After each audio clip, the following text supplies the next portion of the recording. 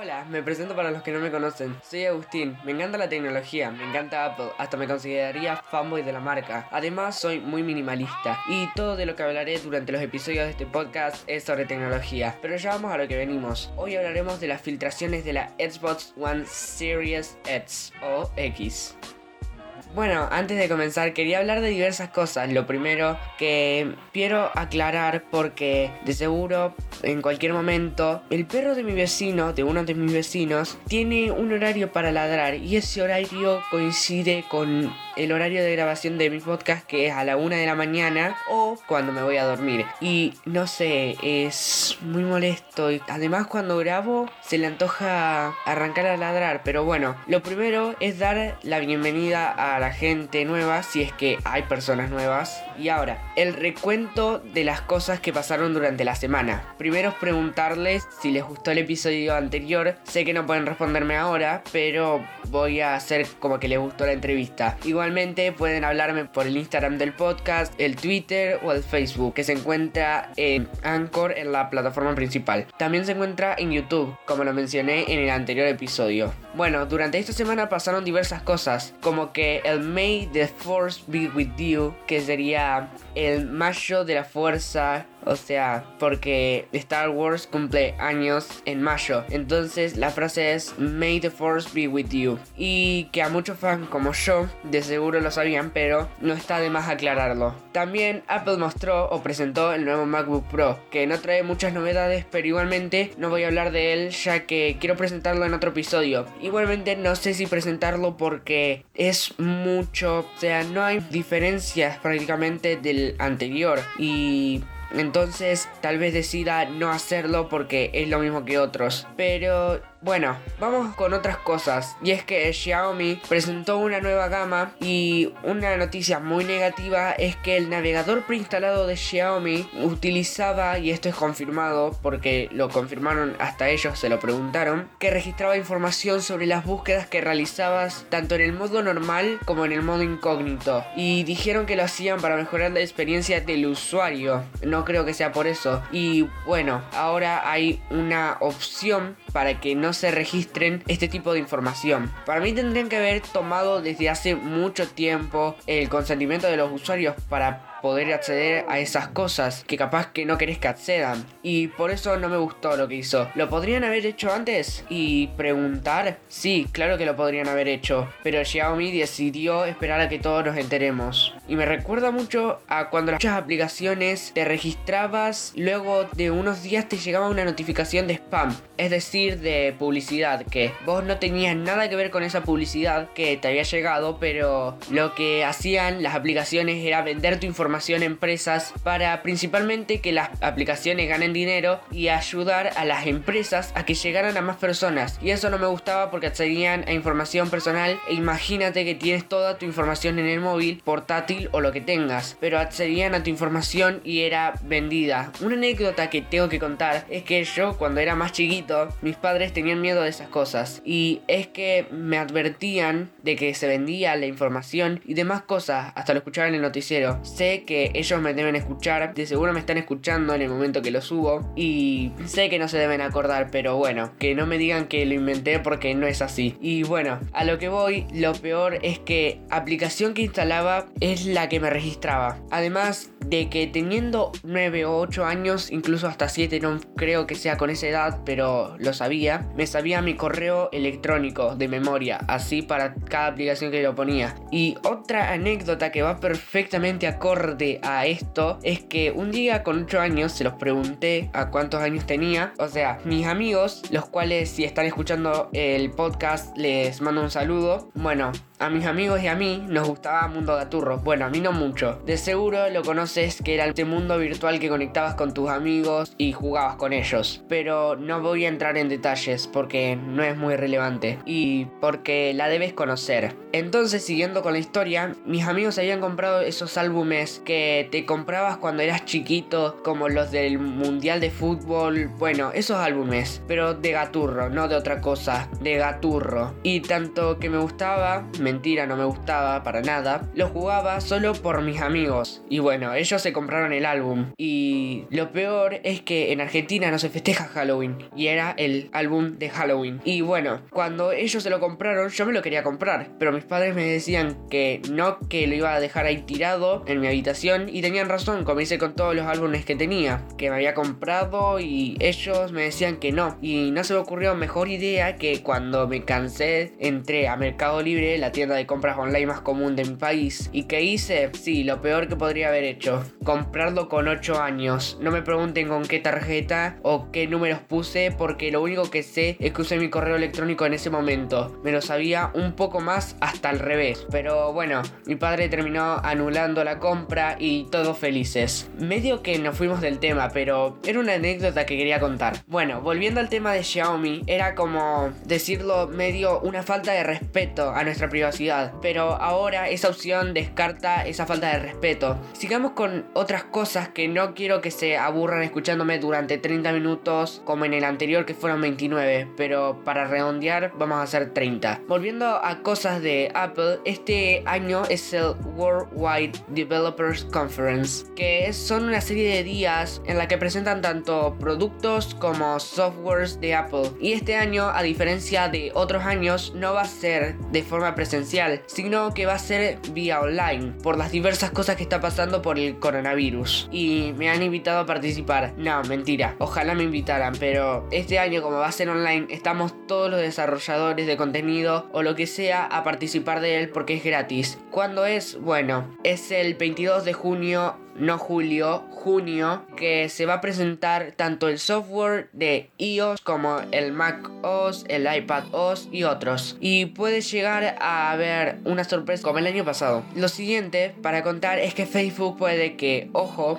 puede llegar a sacar unas gafas o lentes o casco de realidad virtual. O sea, porque se quiere convertir mucho más a lo que es YouTube, porque ahora se quieren acercar mucho más a lo que es crear contenido. Y bueno, dejando eso de lado, las últimas noticias que tengo son algunas relacionadas con Microsoft. Lo primero es el Surface Go 2, que es la tableta de Microsoft que cambia mucho de la anterior, porque cambia el tamaño de la pantalla, el procesador y demás cosas, pero debes comprar el teclado aparte de la tableta. Aclaro de nuevo que puede entre en detalle en otro capítulo, porque quedan muy explayados, por así decir, los episodios y no quiero aburrirte. Otra cosa es que Microsoft presentó el Surface Book 3 y mejoraron bastante del anterior, no por fuera sino por dentro, como los procesadores, tarjeta gráfica, además de que viene con una versión premium o buzzins. También mejoraron los Headphones 3 de Microsoft, mejoraron su calidad de audio y su precio es de $240. Y lanzaron unos auriculares que son más pequeños, como unos AirPods. Ahora pasamos a hablar de Google. Es que va a presentar la beta pública de Android 11 el 3 de junio. Vuelvo a repetir, 3 de junio, no julio. Y eso sería todo para resumir lo que pasó en la semana. Y la verdad que esto fue muy largo, pero igualmente me gustó porque me noté como un poco más fluido a comparación de otros episodios en los cuales no decía muchas cosas porque no tenía la misma confianza que la que tengo ahora, porque sé que muchos de los que me escuchan lo hacen porque les interesa el tema o algo parecido, pero lo hago porque sé que a ustedes les va a gustar el contenido. Igualmente, aclaro, en Anchor habilité los mensajes de voz, así que me los pueden dejar ahí y yo personalmente los voy a responder. Si es que llego a tener muchas preguntas, voy a responderlas por Anchor. Y bueno, dejando ese tema de lado, hoy en Hablemos de Tecnología, la Xbox One Series X. Algo que quiero aclarar mientras estoy terminando de grabar ya todo esto es que me di cuenta que el episodio fue más largo de lo normal. No llevaba 20 minutos grabando, llevaba 28 grabando por la presentación, el desarrollo, lo de la semana y el cierre. Llegué a 28 minutos, casi media hora, y con esto creo que llegamos a la media hora clavada. Así que creo que es muy largo el episodio, pero acuérdense que con la edición queda más corto siempre. Así que listo la aclaración, vamos a seguir con el podcast. No quiero que termine largo porque no quiero aburrirlos como dije antes. Comenzando con las filtraciones, quería decir que no me gusta más la Xbox que la Play o la Play que la Xbox. Me gustan las dos consolas por igual. Pero lo mismo dije en un episodio, que una empresa se concentra en una cosa como el software y otra se concentra mucho más en el diseño. Es solo una aclaración, pero ahora vayamos porque si no, no digo nada de las filtraciones y no llegamos a decir especificaciones, ni diseño, ni nada, y no se enteran de nada de cómo es. La primera filtración que hay es el hardware, que tiene muchos detalles. Cabe aclarar que nunca tuve la anterior Xbox, es decir, la Xbox One, así que no puedo decir muchas cosas que hay nuevas y viejas, pero creería que la mayoría de cosas son nuevas. Y bueno, lo primero en el hardware es la CPU, que es la Zen 2, que sería lo mismo que la Play. Esto me lo acuerdo porque ya lo grabé, y es que era el Ryzen Zen 2, que cuenta con 8 núcleos de 16 hilos de 3.8 GHz con multi-reading simultáneo. Lo segundo es la GPU, que es una RDNA 2 personalizada de 12,147 TFLOPS. Bueno, esto ya estoy editando y me puse a buscar algunas palabras que me parecían que dije mal, y cuando las busqué la verdad que las dije muy mal. Y la primera es FLOPS, que en realidad era flops, que o sea, lo busqué para saber qué era más a detalle y por eso lo explicar. Y dice que son las operaciones que requieren un gran uso de operaciones de coma flotante, como operaciones de científicas que necesitan un cálculo muy grande, y era teraflops porque era TFLOPS, y eso sería Floating Point Operations per Second, pero si ponemos teraflops sería Tera Floating Point Operations per Second. Y bueno, sigamos.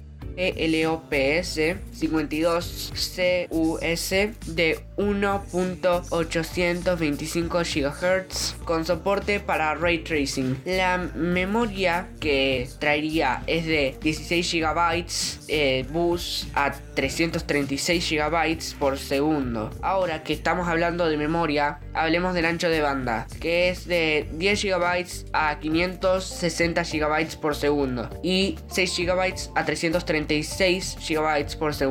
Hago un paréntesis acá, esto no lo estoy grabando después de editar. Aclaro que si no entiendes, luego haré una aclaración para cada especificación y te lo explicaré, pero sigamos. Bueno, el almacenamiento interno es una NVMe SSD de 1 TB, personalizado por Seagate. El I/O es de 2.4 GB por segundo, RAW o RAW, como le quieran decir, de 4.5 GB por segundo, comprimido con BC o BC Pack. Ahora la expansión del almacenamiento es de 1 TB, propietaria de Xbox, un soporte HHD USB 3.2. El lector de discos es de 4K UHD, Blu-ray de discos de hasta 100 GB. Y por último, el audio. Es una tarjeta de audio personalizada por Project Acoustic, o sea que cuenta con sonido envolvente con tecnología Dolby Atmos, DTS-X y Windows Sonic. Ahora aclaro lo que son las especificaciones que acabo de decir. Y bueno, lo primero a aclarar es que la consola se basa en la arquitectura Xbox Velocity. Como dije, que tenía una SSD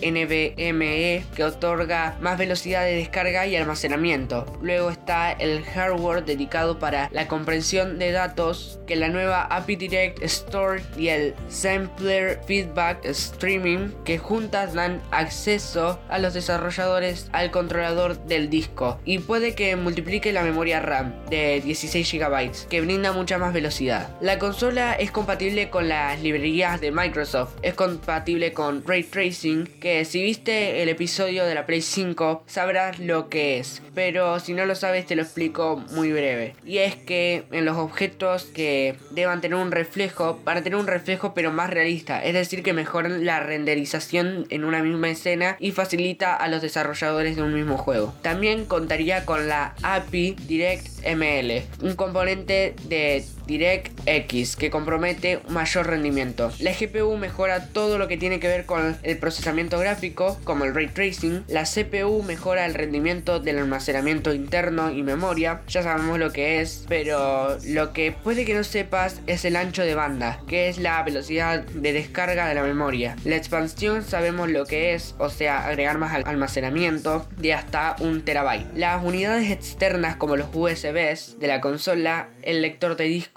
que es de 4K, es decir que soporta juegos en 4K, y el audio, es decir que la consola cuenta con un sonido que dependiendo de dónde provenga, el sonido se escuchará de ese lado o del otro, dependiendo de dónde venga el sonido, y esto es el sonido envolvente. Y esto sería todo por la parte de hardware. Sé que se me hizo largo lo de las especificaciones y todavía falta, pero no mucho. Y ahora toca hablar sobre el diseño, que básicamente es una mini torre, por así decir, que estará fabricada de aluminio y consumirá 315 watts. La ventilación se encuentra por la parte superior. Cuenta con 64 sensores para medir la temperatura y son muchísimos, y me impresiona porque se regulan solo los ventiladores. Con esos sensores, y por último, se espera que sea silenciosa por su tamaño y los ventiladores. Eso sería todo por el lado de diseño. Muy corto, lo dije. Pero vamos ya a las últimas 3 cosas, que son los accesorios, el software y los juegos. Ahora, los accesorios. Primero es el mando inalámbrico, que no se diferencia mucho del mando de la Xbox One. Y lo primero es que el mando